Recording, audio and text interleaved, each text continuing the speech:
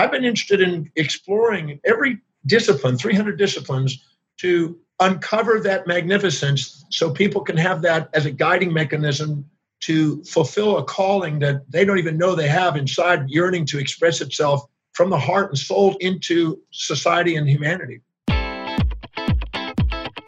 Welcome to the Personal Development Without the Fluff podcast, brought to you by Satori Prime.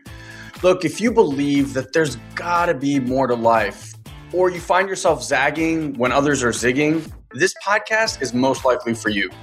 We're not here to fix you because, in our opinion, you're already perfect. We are here to help you remember who you truly are. That light inside of you that you thought you lost forever. I think you know the one I'm talking about, right? That one. We're brash and blunt and give it to you straight. You'll most likely love us and hate us at the same time. And for us, that's perfect. Because what we're here to do is open your heart and expand your mind so you can live your ultimate life. And if you're wanting more support at any time or just want to interact with Guy and I, find our Personal Development Without the Fluff group on Facebook and come hang out with us and other like-minded, amazing human beings. So if you're done with fantasizing about your life and you're ready to go start living it, welcome to our show. Now let's get started.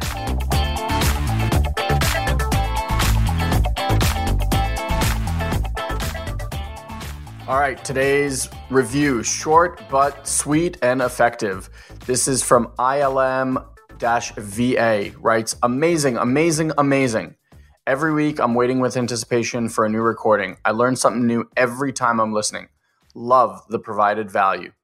Thank you so much. And ILM-VA, please reach out and we will send you your gift. Again, if you are listening to this and have been loving this content, please do us a solid and go to iTunes and write a review. The more reviews we get, obviously, the more people find out about this.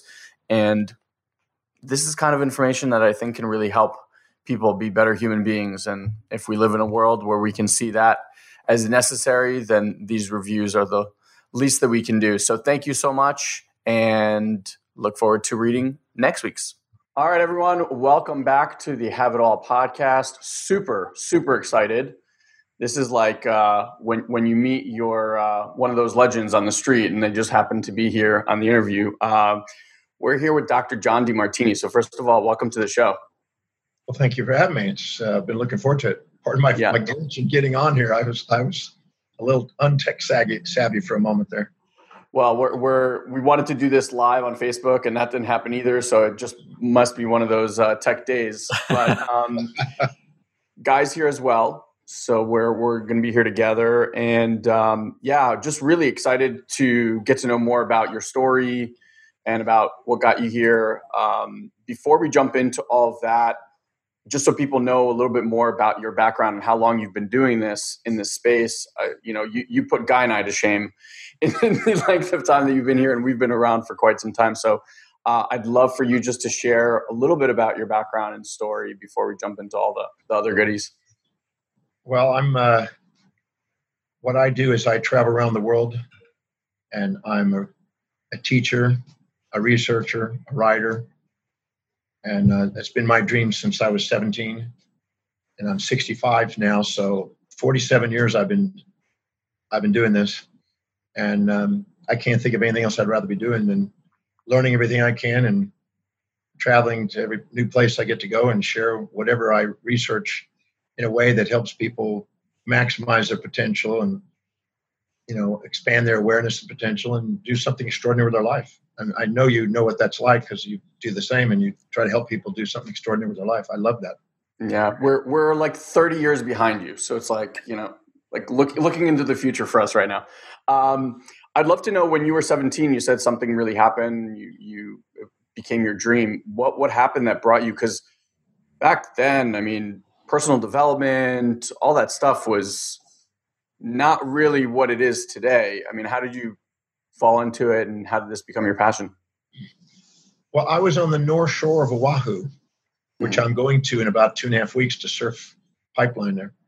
I was living on the North Shore. I was a long-haired hippie surfer boy, and expanding my consciousness through natural means, if you know what I'm talking about. I have no idea what you're talking about. I nearly died. And for 3.5 days, I was unconscious.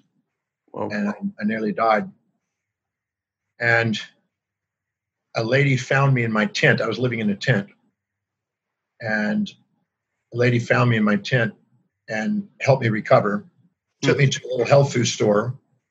And at the health food store, I was leaving that store one day, and I saw a little flyer on the door saying special guest speaker Paul C. Bragg, Sunset Recreation Center, Waimea Bay, Sunset Beach Center.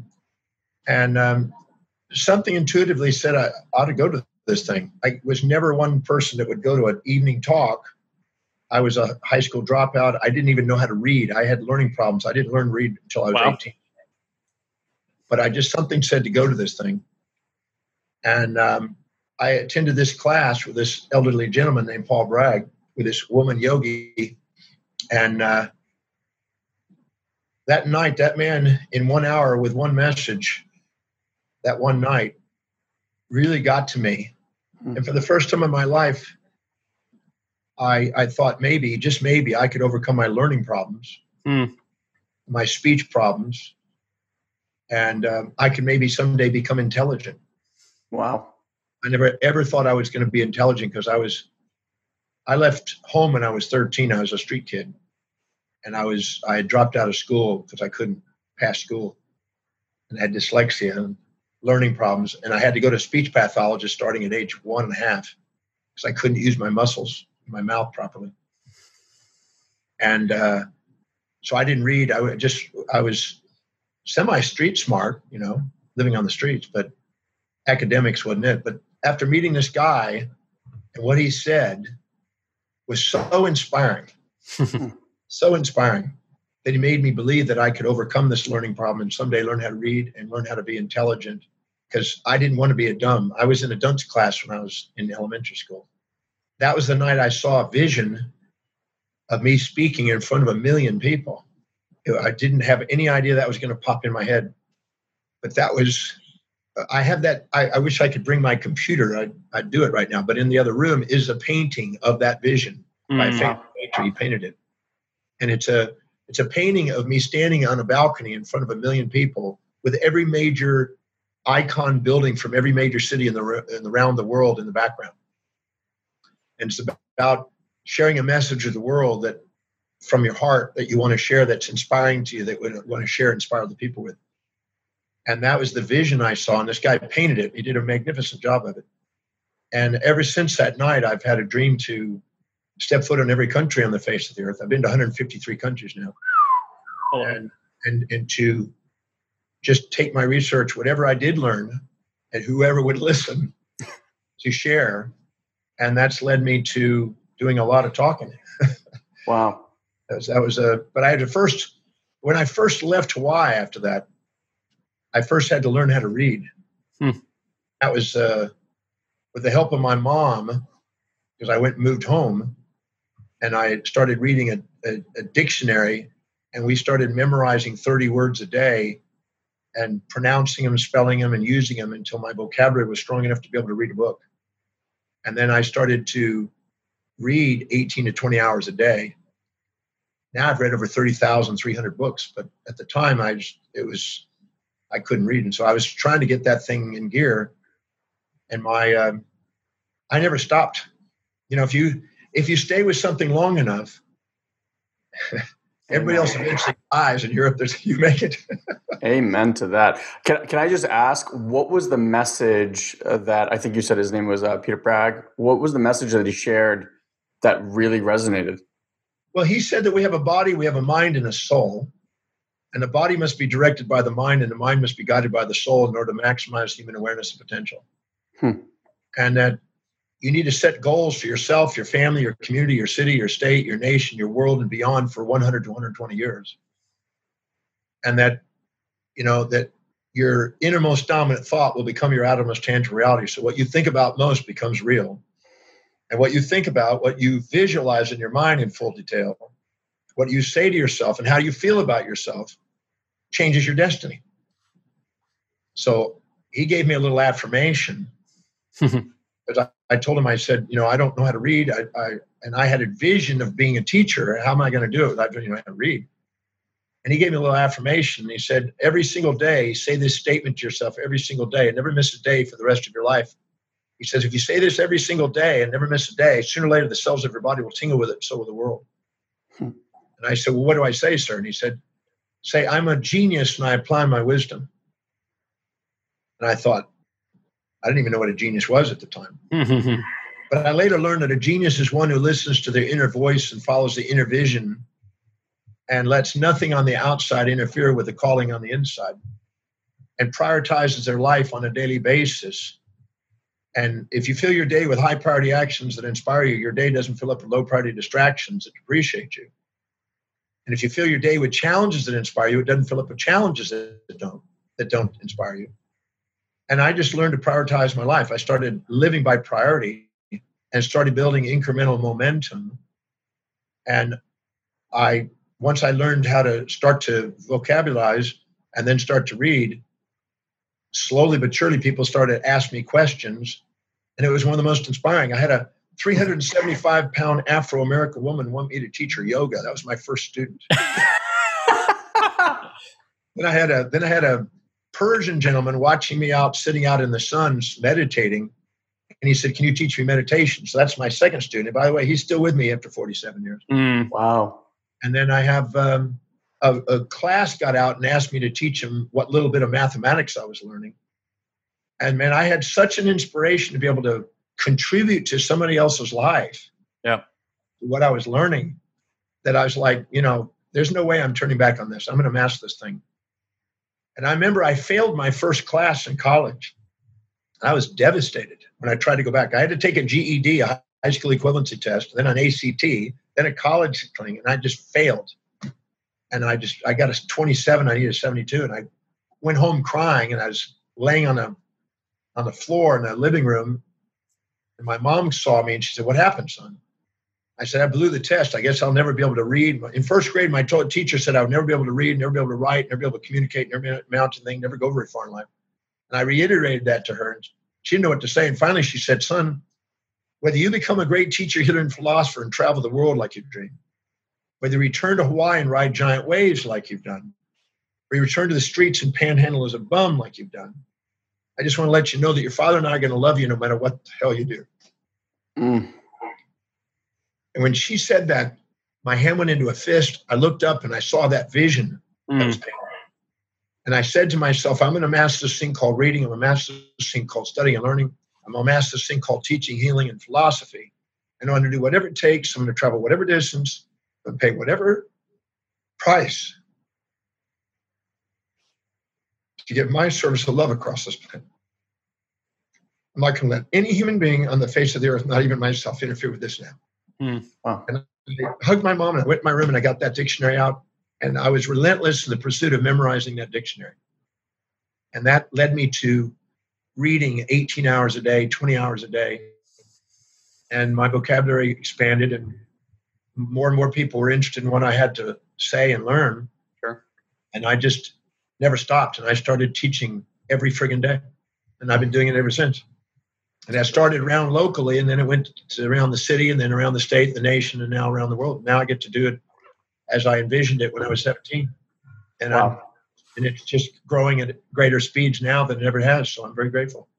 Well, it's amazing. That story was with your mom is so incredible, because one of the things that we work with clients on, we have this, most people never got that message, right? So like we grow up and we just try to effort and do and work at getting that love and acceptance from mom and dad. And one of the things that we do with clients is we have this concept. It's like where you get to be that parent that your inner child never received. So in that moment you were needing that, you didn't get that, but you can replay that and do that today. And one of the things that we work with people all the time is that you don't have to do anything to receive love. That's it. And when the system gets that and your little boy or girl gets that, it's like you said, it sets you free. So hearing that an actual parent was emotionally in tune enough to deliver that message to you at that time, it's like, yeah, well, tingles all over. My mom definitely had an impact on me there. Because I just never thought I was going to be intelligent all the way through till 17. Yep. I was a surfer. There was a guy named Dick Brewer on the North Shore who was making all the big guns, all the big wave riding boards. And I was, sanding his fiberglass with that guy and doing whatever I could to learn it because I assumed I was going to be a professional surfer. That was my goal. Mm. But when I saw the vision that night, mm-hmm. When Paul Bragg was speaking and he had us go through this visual experience for about 20 minutes, I'm guessing, I don't know. It was kind of a transcendental, timeless moment. Sure. When I came back out of that vision, I looked around the room and there was not one dry eye in the room. Everybody saw something for their life.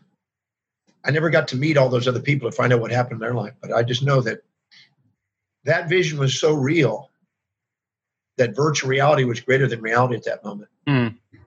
And that vision is indelibly in my mind. And those with the vision flourish. Mm. And I'm absolutely certain that had an impact on why I've been relentless in the pursuit of this, you might say, this master plan of mine. But I think that many people, see, when we live by priority, our blood glucose and oxygen goes into the executive center of the brain, the forebrain. And in that area of the brain, there's nerve fibers that go up into certain regions and awaken inspired vision and give opportunity to do strategic planning and to have a desire to execute the plan. And you have self-governance because it creates glutamate and GABA transmitters that stops the amygdala from distracting you. And you just get focused. I tell people how important it is to get clear about what they really value and prioritize their life. Because if not, you'll subordinate to the world on the outside and not honor the magnificence on the inside. And a lot of the people compare themselves to others instead of comparing their daily actions to their own highest values. And they envy other people and try to imitate other people, which is sort of a suicide of their own magnificence. Mm. And they don't honor what their calling is, their métier, or their mission or primary objective, or whatever you want to call it, chief aim, whatever the name is. If you honor that, you unfold the great leader that you have inside, and then nobody's missing this magnificence. But if they subordinate to other people and try to live in the shadows of others instead of stand on the shoulders of giants, they're going to miss out on their own magnificence. I liked in one of your videos, you said that when you allow yourself to be yourself, the only person you're competing with is you. So there's no competition. Exactly. That was really beautiful. I'm curious now, having been in the industry for so long, Elon and I have been around since right around the same age as you, echo a lot of the same sentiments in terms of experiences and what led us here and the types of vision and things we were dealing with, things of that nature. So we're very lucky to be blood brothers who are, on the same path and have a similar vision and creating a company around that. Certainly I know that there are things, even in the past few years, that I held as a strongly held belief, even though I think if you've been around this work long enough, malleability is part of the game. But certainly in the last few years, we've dug much deeper into energetics, subconscious programming, metabolizing energy in the body. And that kind of opened up a whole new world. Not to say that it doesn't placate well with what we were learning before, but it kind of was like, okay, this is not enough. So we're kind of in this place now where we see that people are doing the good work. They're doing the personal development work. They're understanding how their mind works, the phenomenology, the psychology. However, there's not enough information in this world, right, to stop a person from seeing something in their environment that doesn't make them feel safe and then have an energetic response to it. So that shifted the work quite a bit for us when we started looking at, well, how do we actually work the energetics? Like, how do you work that response so that you're not managing yourself 24 hours a day, which turns into a lot of shoulds and, attachments to how we're supposed to be or how we think we're supposed to be. I'm curious, having been in the industry as long as you have been, what, even now, are there things that are continuously surprising you that you had a long held belief that is suddenly shifting? And what would that be? Well, I think it's been an incremental adaptation. You can't read and learn and get mentorship and attend programs without incrementally learning bits and pieces along the way and put a puzzle piece. You're putting puzzle pieces together, kind of. Sure. And some universal design emerges as time goes on. But every human being has a set of priorities, a set of values that they're living their life by moment, and it's unique. It's fingerprint specific.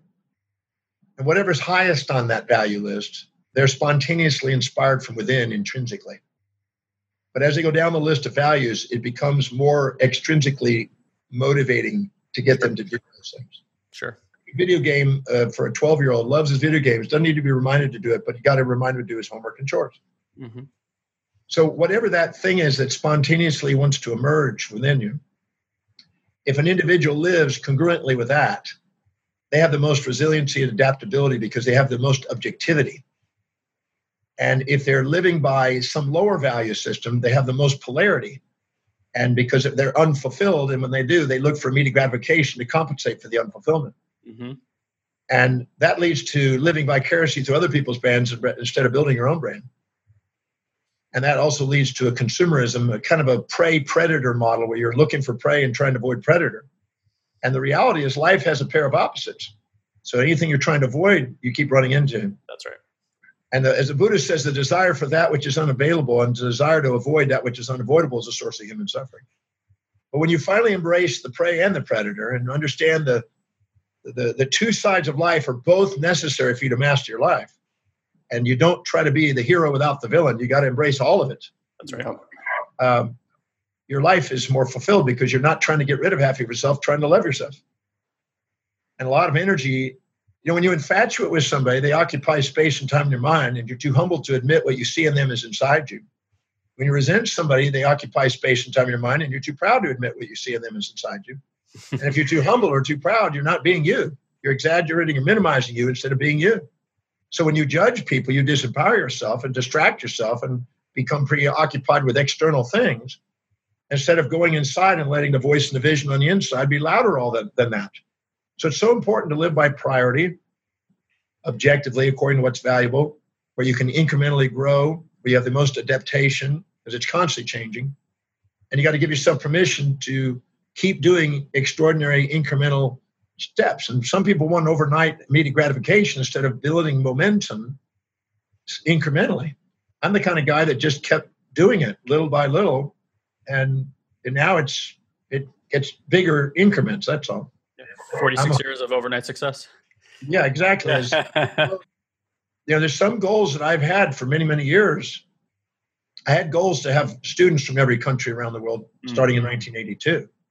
It wasn't until 2016 that we now have on our database literally people from every country known. Wow. So it took 30, whatever it is, years to get there. 34 years to get that goal met. But so what? It's exactly. Not the destination, it's the journey, the fulfillment of what you become in the journey anyway. But I'm just grateful that I never stop on those goals. I just keep going on the goals, even though some of them are afterlife goals. I have a posthumous biography of how I want to be perceived 1,000 years from now, and I'm working on those goals. Wow. And some of those have already come true because of it. It's quite astonishing. Can I share an interesting story? Absolutely. So I was in Rome teaching my signature program, The Breakthrough Experience. This is 1999. And at the end of it, a lady named Antonella asked me if I would like to go on a tour through Rome before I left in the afternoon the next day. I said, certainly. So she took me on this beautiful tour, and we ended up right around the lunchtime finding this square about the size of a soccer field covered in red rose petals, the entire thing, millions of red rose petals, all barricaded off. In the center of the square was this beautiful marble base with this bronze statue of Giordano Bruno, who was a theologian, philosopher, astronomer, mathematician, that lived 400 years earlier, and who was burned at the stake for his teachings that we lived in an infinite universe with infinite beings, with infinite worlds. And the church at the time was challenged by that because they were indoctrinated by Aristotle and Ptolemy about a geocentric world, and this guy's coming up with a heliocentric world like Copernicus, and he's revolutionary. So they imprisoned him and eventually burned him at the stake And right before he was burned at the stake, they gave him an opportunity to speak and say anything. He says, do you want to recant? If you do, you'll go to prison and won't die. Do you want to recant your statement? He says, no, but I do have something to say. I'll bet your fear in lighting this torch is greater than mine in receiving it. For though you may destroy my mortal body today, you will never destroy my immortal message and soul. And today you will release my message to the world, which is my mission. And spooked him a bit with his certainty. Well, before he died, he wrote a posthumous biography of how he wanted to be perceived and what he wanted to accomplish 500 years into the future. 400 years from the day they killed him, the same organization is now honoring him in that square for being 400 years ahead of his time as a genius. So when I did that, and I'd read his posthumous biography, so I knew that was so, and it was such an inspiring moment to be capturing that. So on that flight, when I left, I got on there and I went to work and I wrote a 23-page posthumous biography of how I want to be perceived 1,000 years in the future. And I mapped it all out, and I saw it, and it was like a Tom Cruise, Jerry Maguire, automatic writing, inspirational tier kind of thing, you know? Yeah. Just came pouring out of it like automatic writing. And it was like I was transported into another century, looking back at my own fulfillment. Well, then I went about my business, and I read that and refined it, and read that and refined it, because I'm a believer in refining. My goal book is 5,000 pages of constant daily refinements. And 2009, I was asked to speak at a Walsall conference where 200 leaders were gathering together and 12 individuals were presenting. I was one of them. Muhammad Yunus was another one, Nobel Prize winner. Paul Nurse, Nobel Prize winner. Dalai Lama was one. So it's a really interesting group of people. And I was asked to present my conflict resolution system that I've used now recently with Israel and Palestine. And I was introducing this thing here to this presentation. It's a 3-day presentation at the Melk Abbey in Austria. It's like a Sistine Chapel room. And at the end of it, on Saturday night, they took all the speakers and put them in a semicircle and handed them a stainless steel cylinder. Hold on, I'll reach up and show you what I'm talking about. This is just a replica of it. But they gave this stainless steel cylinder. Okay. And this is like I say, a replica of it. And they handed it to me, and then all of them got the stainless steel cylinder. What it was is 365 quotations and the DeMartini method, conflict resolution model and method, calligraphied on scroll paper, ribbon, just rolled up together, stuck in this stainless steel cylinder. It was air vacuum sealed, so there's no way there's anything in there to erode it and to destroy it. And then we marched down to the end of the library that we were having the ceremony in, went into this Infinity of Divinity library room where this 12-foot Infinity of Divinity library shelf was. And it was a vault, a vacuum seal vault. And we got to put our materials into this vault to be stored for 1,000 years. Wow. That's incredible. So I'm really a believer that, we go around and we say we're immortal souls, but we don't write immortal goals. Seneca, the Roman poet, emphasized how important it is to set goals that are centuries, if not, at least generations into the future, because you'll be more stable and steady. If you're looking at a white line in front of you when you're driving, you'll wobble all over the driving. But if you look miles ahead and you look at a mountain or something, you can drive steady. So people, the magnitude of space and time and the innermost dominant thought will determine the conscious evolution that they've obtained. And it's important to have a vast vision that you chunk down into daily actions, but you can still see the vision because it makes you stable and less volatile and less distracted from the world on the outside, and let the soul's calling on the inside guide you to do something extraordinary. Yeah. I'm a firm believer that posthumous biography that I wrote literally manifested that reality. That's such a cool story. Hello, my favorite listener. That's you. I wanted to share with you some of the amazing results and breakthroughs your fellow Satorians are experiencing as we speak from being in the collective with us. So if you haven't heard about the collective or what you're missing out, check this out. So Amanda writes, a couple of years ago, I was destitute, living back with my parents at 36. I'd lost my job, was overcome with chronic illness and a strong victim mindset, and I was totally stuck. Through the influence of your training, I'm enjoying a much more fulfilling life. I've moved back home, gotten a great job, taken control of my health, and even bought the car I've always wanted. I'm ready to go even further into my awakening and manifest the life I truly deserve. I couldn't be happier to be part of this tribe of amazing human beings. Robin said to us, thank you. Since March, I've started meditating every day. I've lost 27 pounds. I've resigned from a job that I hated but stuck with because of the money.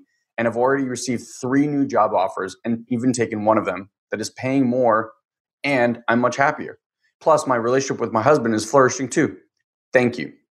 And Paul writes, after talking to my daughter, I now know that I feel relieved and much lighter because of it. Thank you again for everything. You guys have changed my life. I feel like I've come farther in the last few weeks than I have in the last few years. I'm so grateful for your help and support. I love you guys. Look, I know this podcast adds tremendous value to your life. My suggestion is head to satoriprime.com/collective right now and jump headfirst into the collective. After all, it's only a $9 a month investment, and you'll get access to Guy and I in a whole new way. You'll learn some of the most cutting edge technology that we share with our best clients, but we can't really share here on the podcast. Imagine you and us interacting with each other live every 2 weeks for just $9. It's incredible, as you've seen before. So if you're wanting breakthrough results in your life quickly, head to satoriprime.com/collective and begin to deepen your journey as a Satorian today. You know, as I listen to you talk and I've watched your videos, and you have a quality about you that's very unique. And I'll say it this way. People most of the time are either very logical or they kind of can work in the world of the ethereal and the spiritual and all that stuff. It's very rare that someone kind of has both of those qualities together. And my experience of you has always been that you have this way to marry the two. And one of the biggest things I see where people are very logical, they tend to get stuck in a world of needing to understand more. So someone that reads thousands and thousands of books generally will entertain someone at a dinner party by spouting off all sorts of, quotes and this and that. But there's very little as lived experience, right? They can sound smart, but they're not living from that place.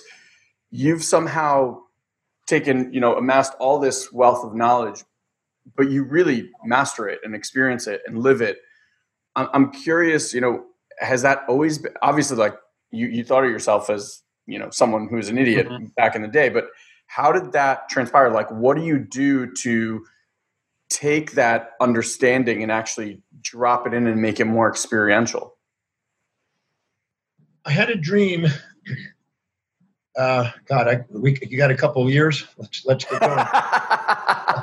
I love your stories. John, so for you, we'll listen all day long. Wealth of wisdom. Yeah. When I failed the test and I went and started reading, about months later, I don't have to think about how many months that was. Just about 4 or 5 months later, my mother came to me and she said, "Son, what do you want for your birthday?" Because I was born on Thanksgiving Day. And she said, "What do you want for your birthday and for Christmas?" And I looked at her and I said, "Mom, I want the greatest teachings on the face of the earth, the greatest writings humanity's ever created from the greatest minds who ever lived around the world." And she said, "You sure you don't want a T-shirt?" I said, "No, Mom, I could give a hell about a T-shirt. Yeah. Clothes don't mean anything right now. I want to gain wisdom."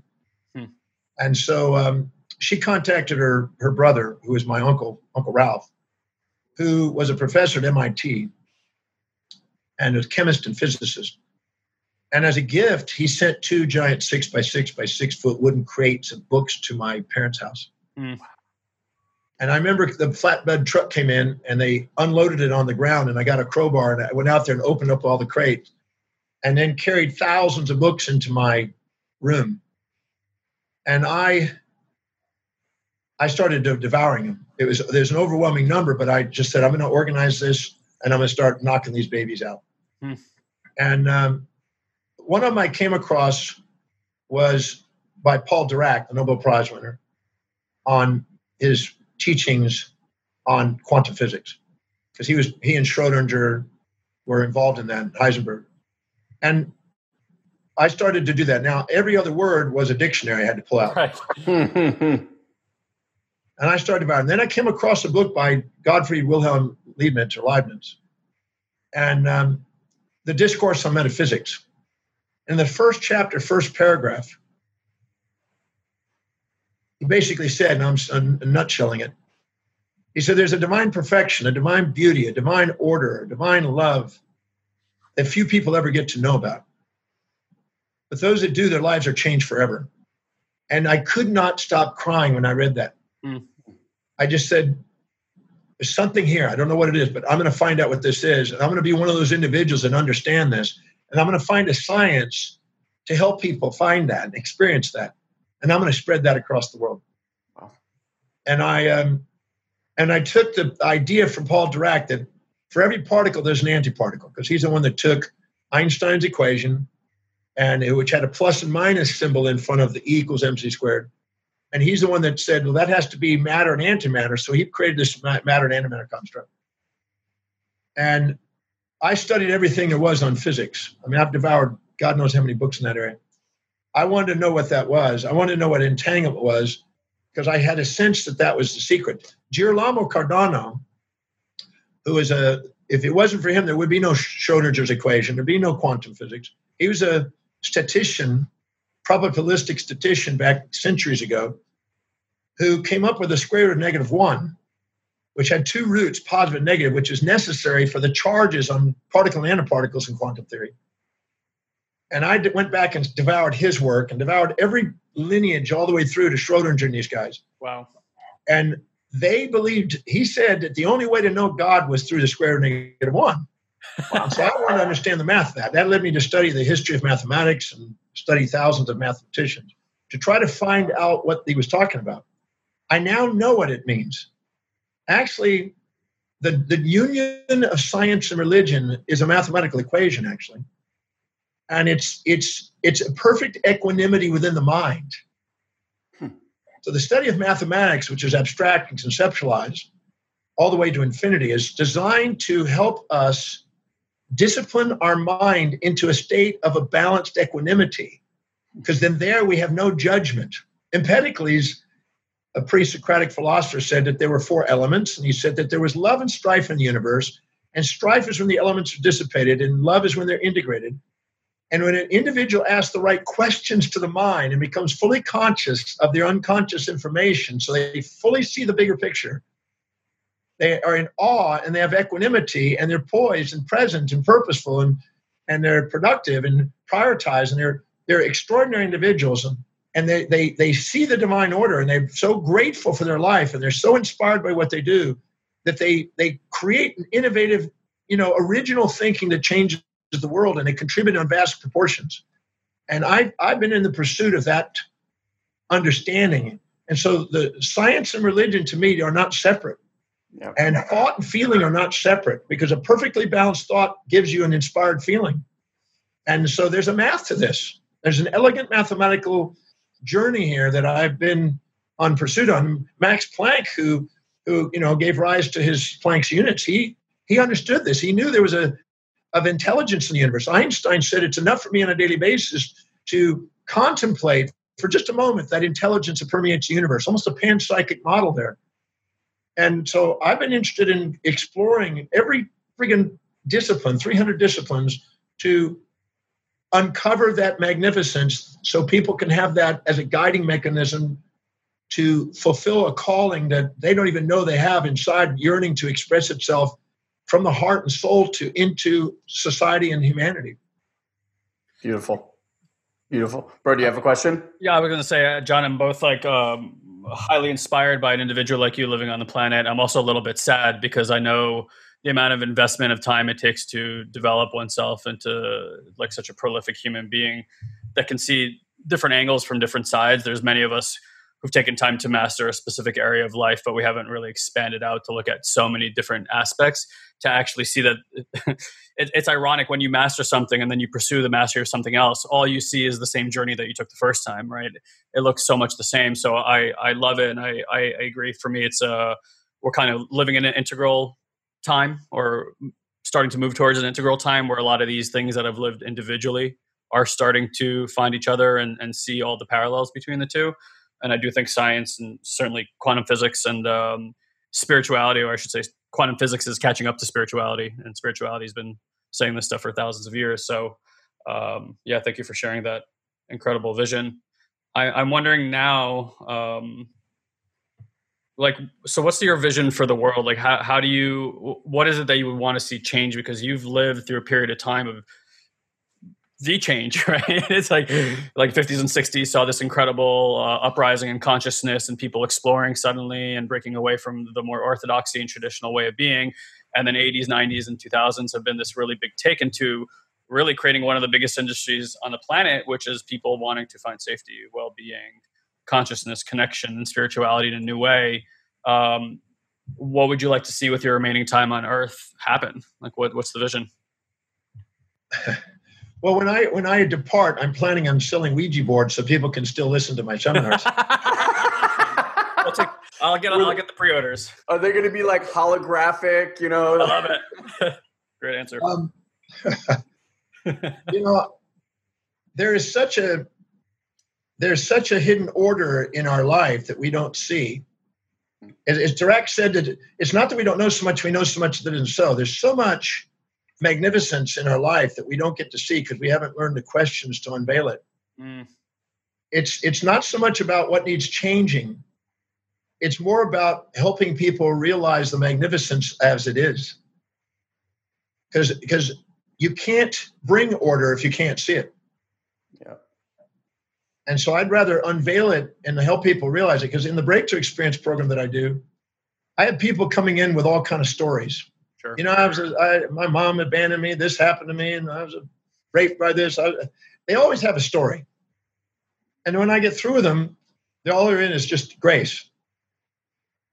Because I asked them a new set of questions and helped them realize that everything there was on the way, not in the way. And there was nothing there except a poised cheer of gratitude for I wouldn't change a thing. Anything you need to change in your life that you regret, you're not grateful for, weighs you down. And I tend to think that we sometimes project assumptions about how it's supposed to be instead of honor how it is. And I always say depression is a comparison of your current reality to a fantasy you keep being addicted to. And I think that the world is more magnificent and is doing fine, and it's human beings that just haven't realized how fine it is.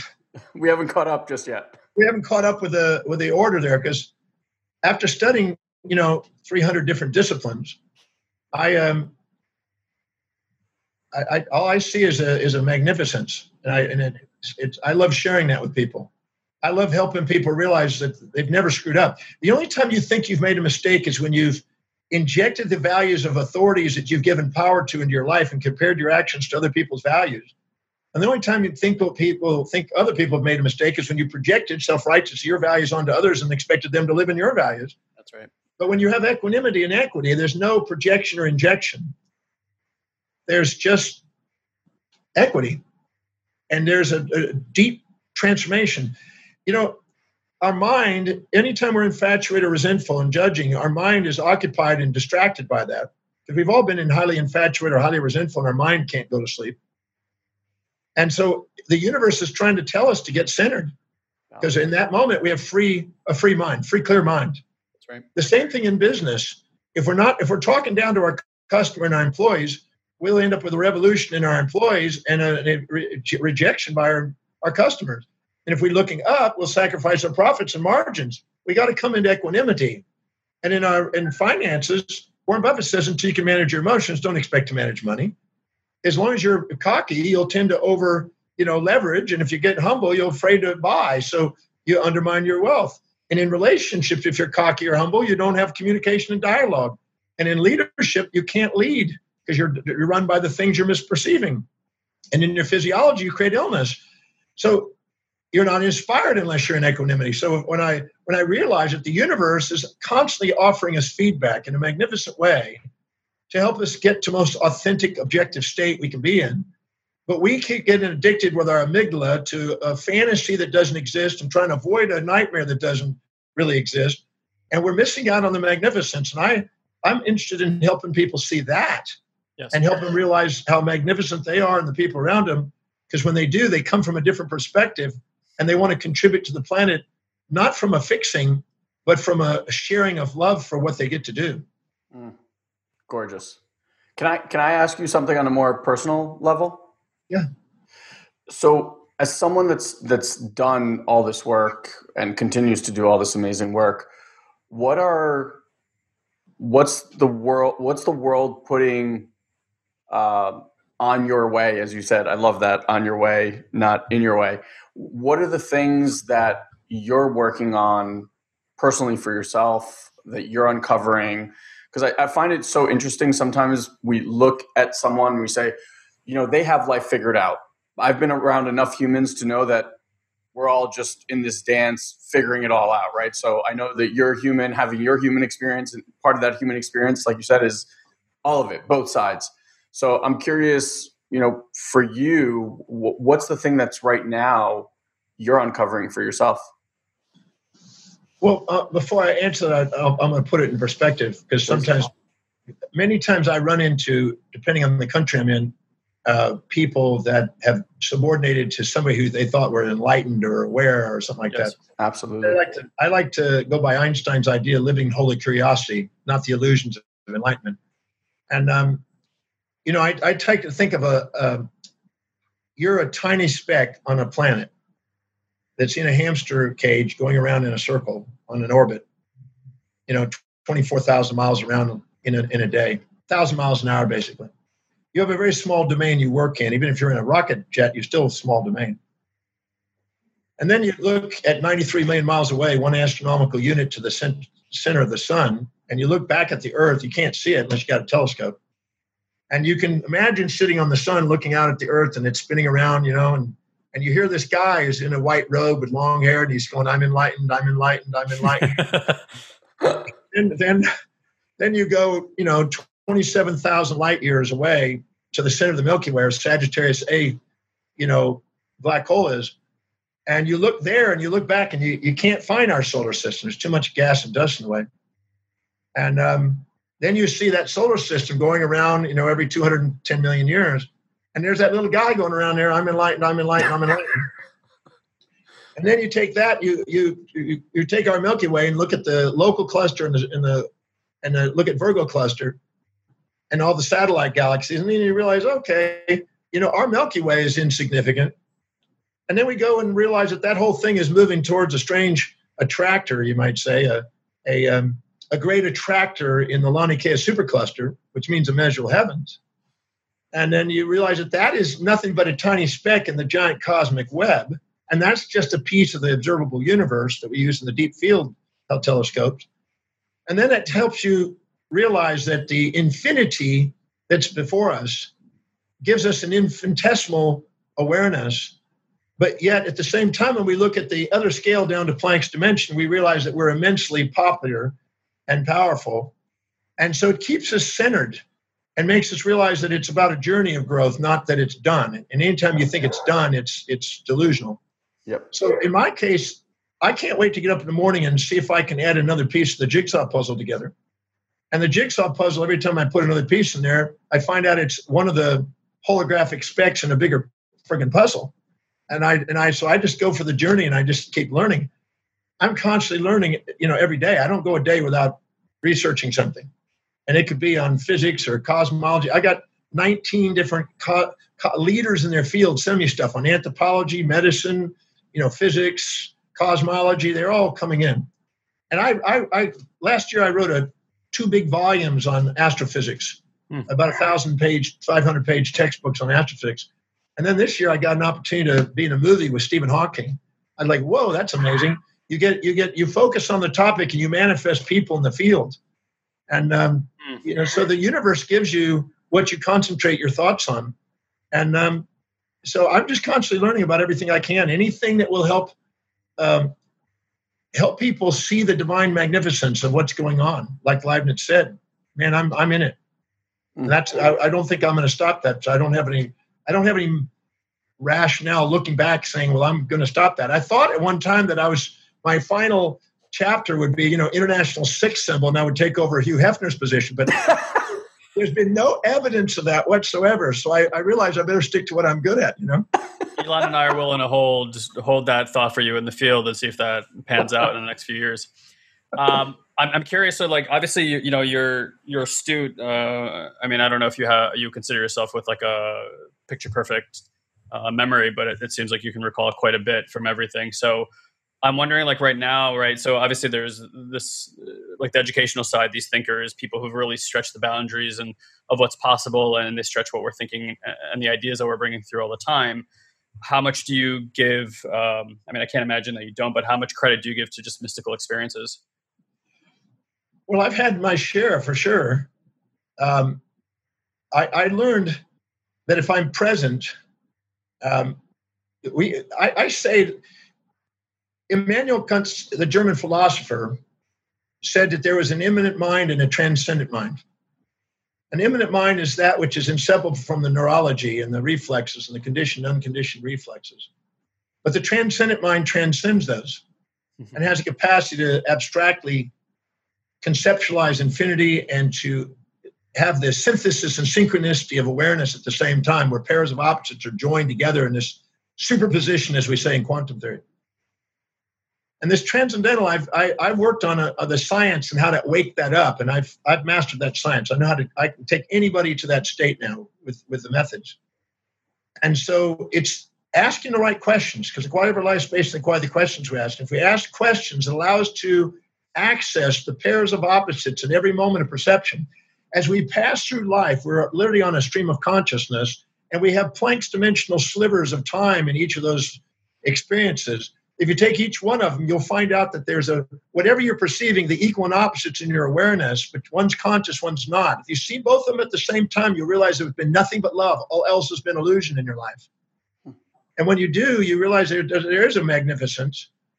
And then you're now given the opportunity to have an infinite variety of experiences of love at all scales of existence for eternity, which is a magnificent place to perceive life from. Yeah, I'm a firm believer of delving into that and sharing that and helping people realize that, because you can't go back from that. And so I'm working on that. Amazing. And you're a father, right? Of three that I'm aware of.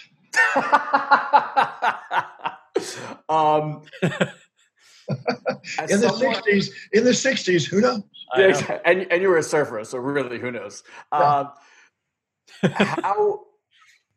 How does this all this education? I know I'm a father, guys, a recent father. My kids are 8 and 6.5, so they're young and just kind of like getting into this world of understanding where I can feel like I can share some of these experiences and lessons where they actually obtain it. I'm curious from your perspective, passing this knowledge on to children, like how has that been your experience as a parent as well? Well, there's two things that come to mind when you say that. One was a quote by Albert Einstein that says, the greatest teacher is exemplification.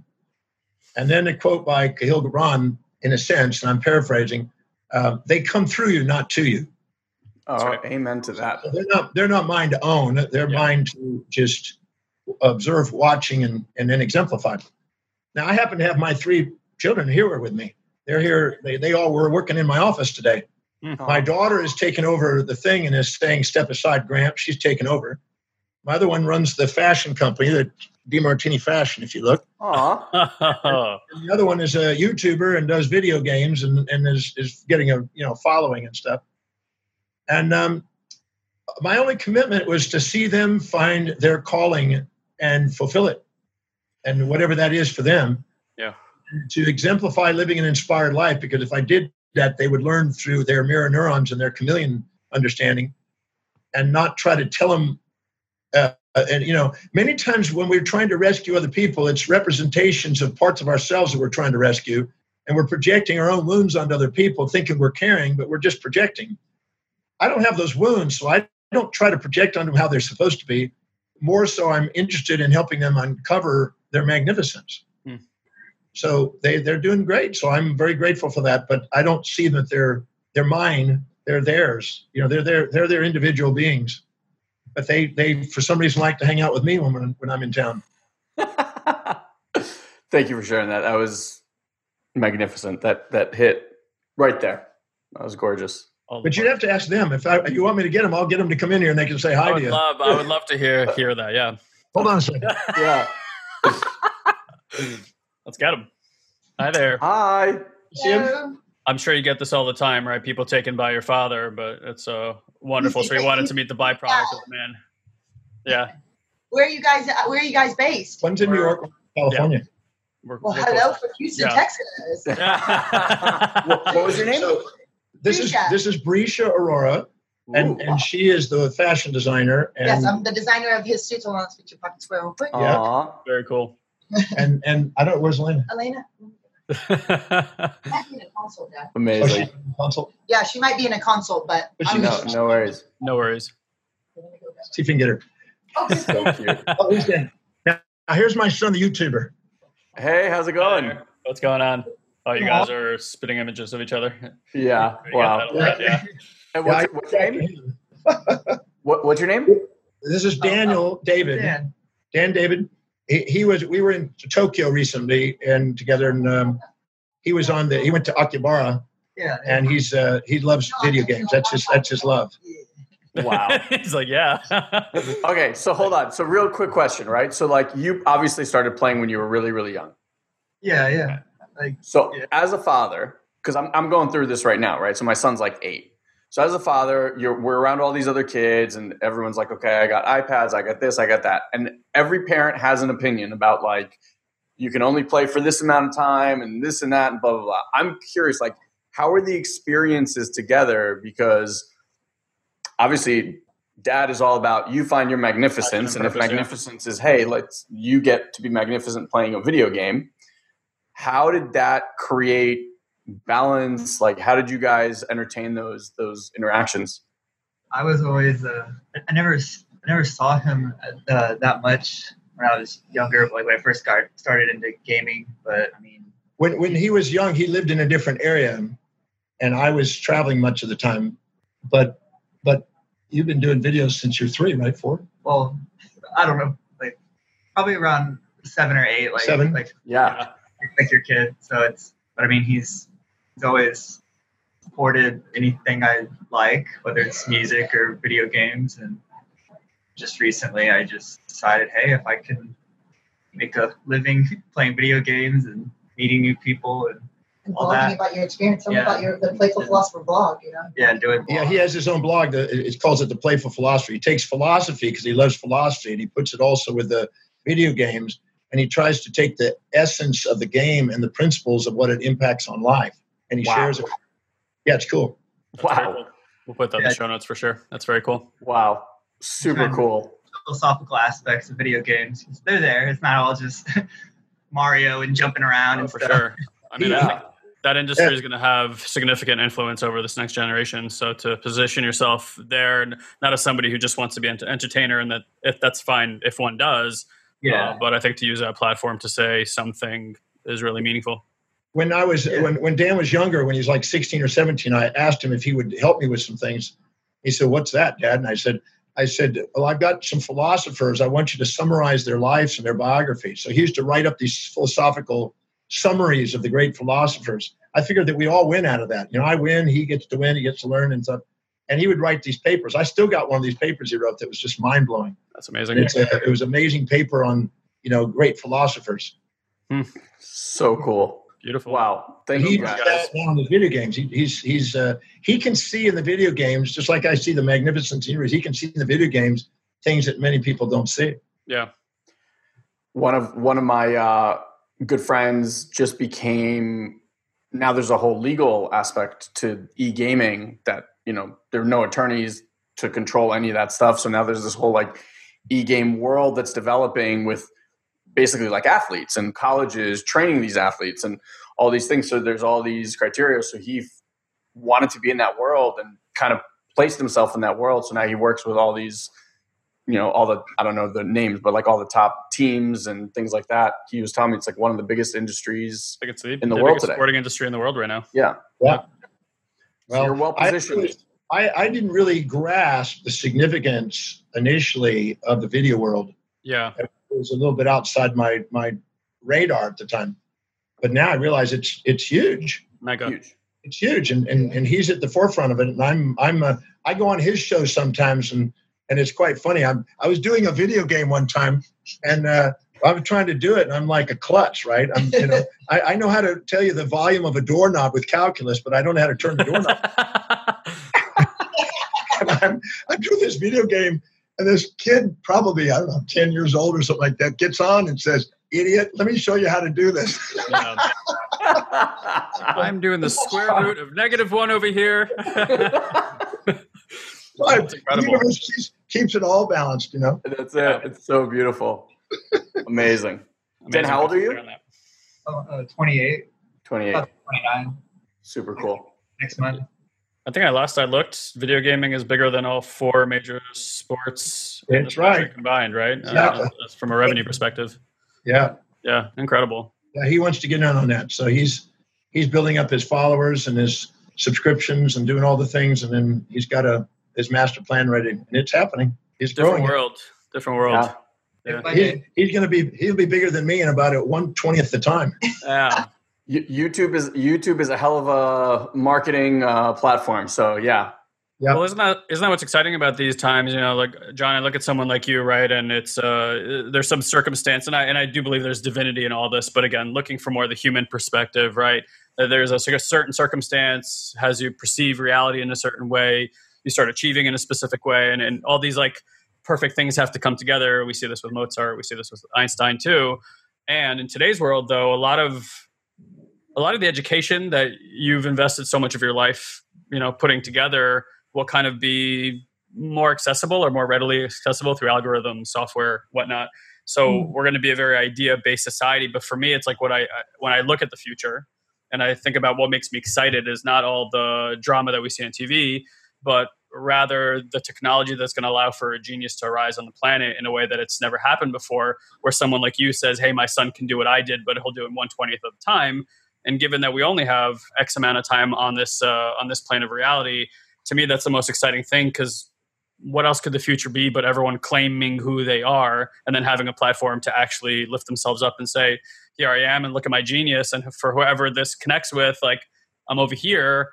So I try to think like 20, 30 years out from now, like what this world's going to look like. And it's exciting. It really is. Yeah. It's so beautiful. It's amazing. Definitely. I want you to meet my other daughter. This is Elena. Best interview ever. Hi, Elena. Hi. Get them on. Get all 3 so we get in. There's a 3 here. Cool. I'm in here. Yeah. Is this a family first? Have you guys ever all been on a podcast together? I don't think so. I think this is the first time all 3. Yeah, I think this is the first. There you go. Cool. Magic. Not all 3 together. But Elena's the one that says, "Step aside, Gramps. I'm taking over." Taking over, baby. So she's just waiting me to turn to Glue Factory.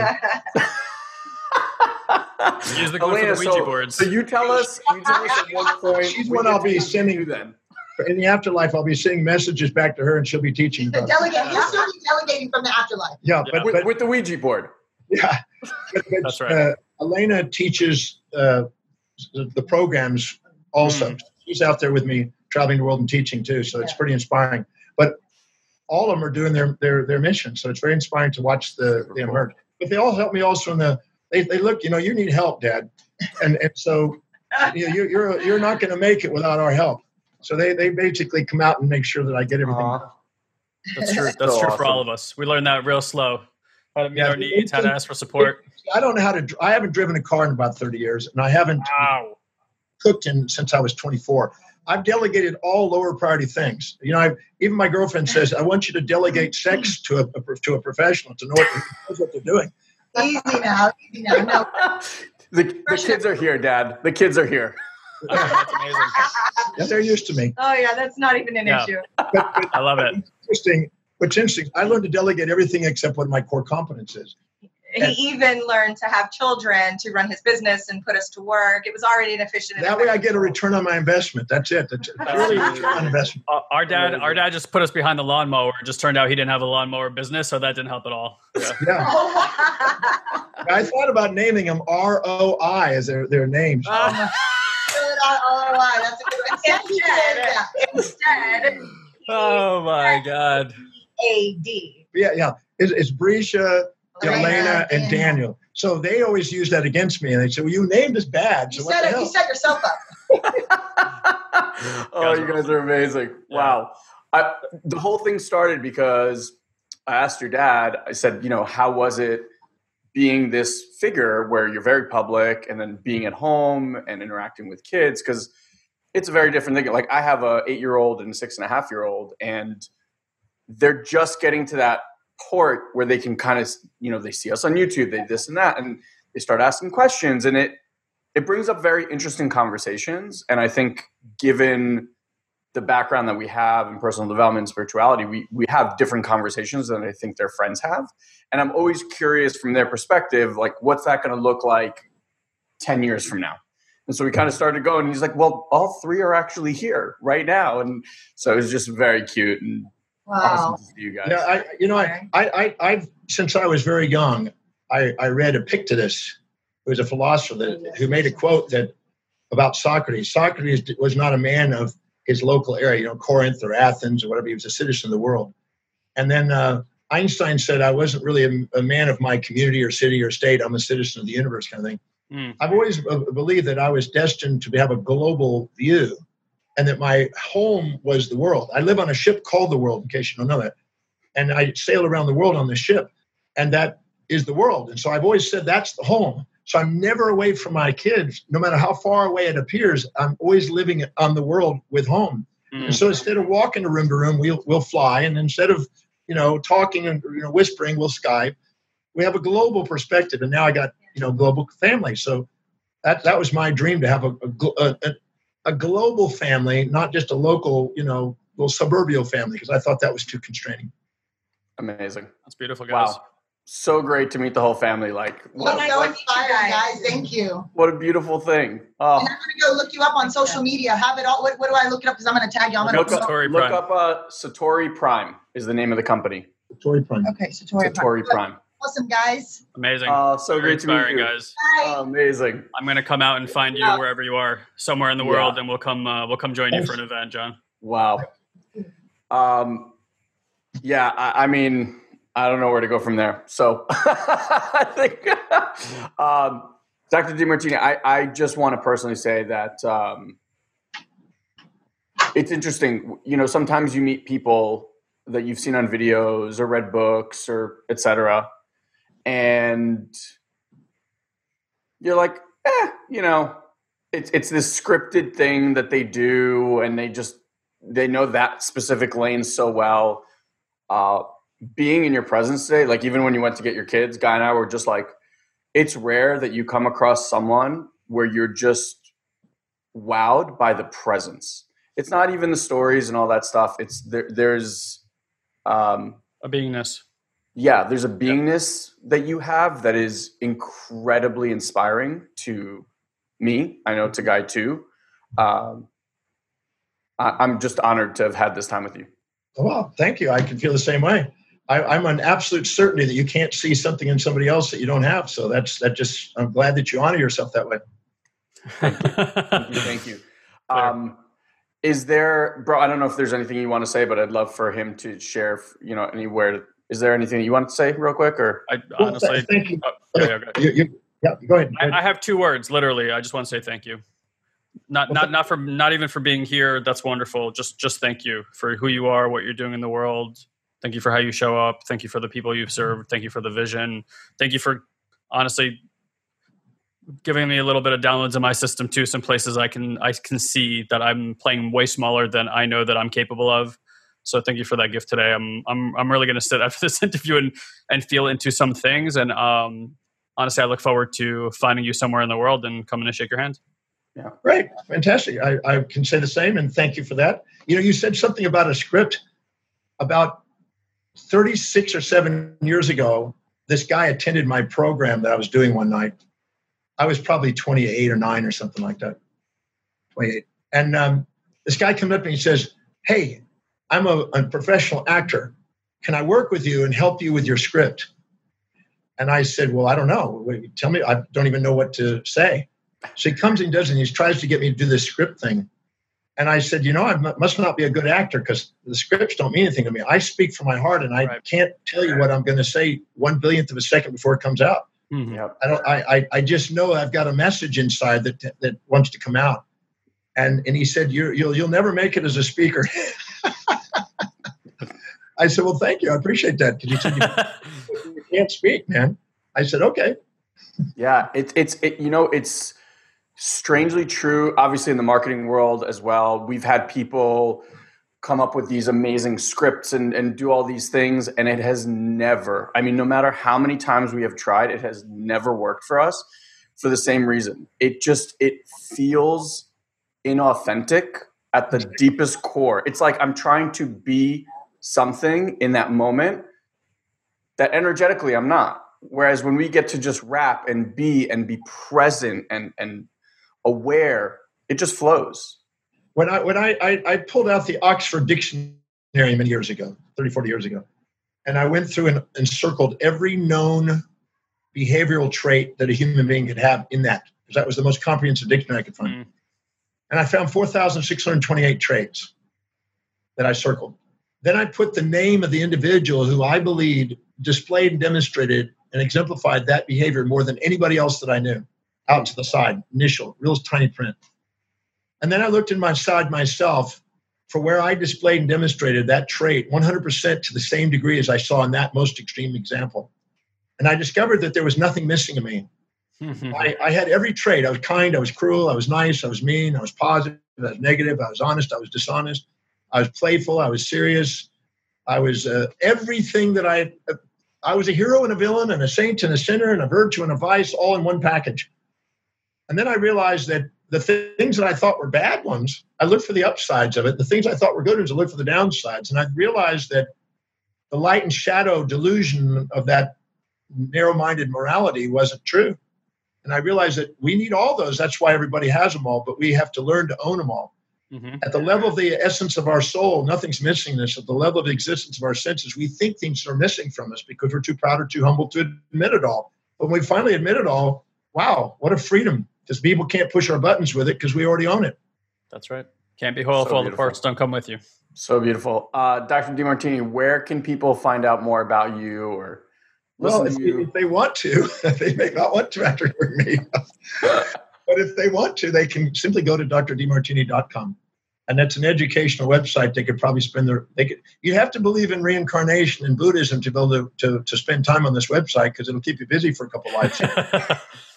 But there's lots and lots of videos and, shows and radio and television, newspapers. I write for like 1,400 magazines around the world. So there's a lot of stuff on there. And so there's an educational experience. So they can go on drdemartini.com. They can find out whatever, I am. And there's plenty of videos out there. Amazing. Beautiful. Amazing. Thank you again for sharing this amazing gift with the world, our listeners, with us. It was an absolute honor. No, thank you. I can say the same. So appreciate it. All right, everyone. We will try to top this. Don't know how on the next Have It All podcast. Have a great day, everyone. Hey, before you go, I just wanted to remind you to go lock in your $9 per month for life offer to join our collective. I promise if you like this podcast, you will absolutely love what we're sharing inside of the collective. Again, just head to satoriprime.com/collective and you can lock that price in. These are the same tools that we share with our personal one-on-one clients, and those guys pay us tens of thousands of dollars to work with us. You can have them for just $9 a month. Again, satoriprime.com/the collective. And as always, we'd love to hear your honest reviews of our show. So if you head to iTunes and leave us a review right now, you could actually be next week's lucky winner. And lastly, if you do want to connect with Guy and I, Head to Facebook right now, join our Personal Development Without the Fluff private group, ask for permission. There's a ton of amazing exclusive content there as well. And you get to communicate and interact with Guy and I on an ongoing basis. So as always, thank you for your trust, your loyalty, and your listening.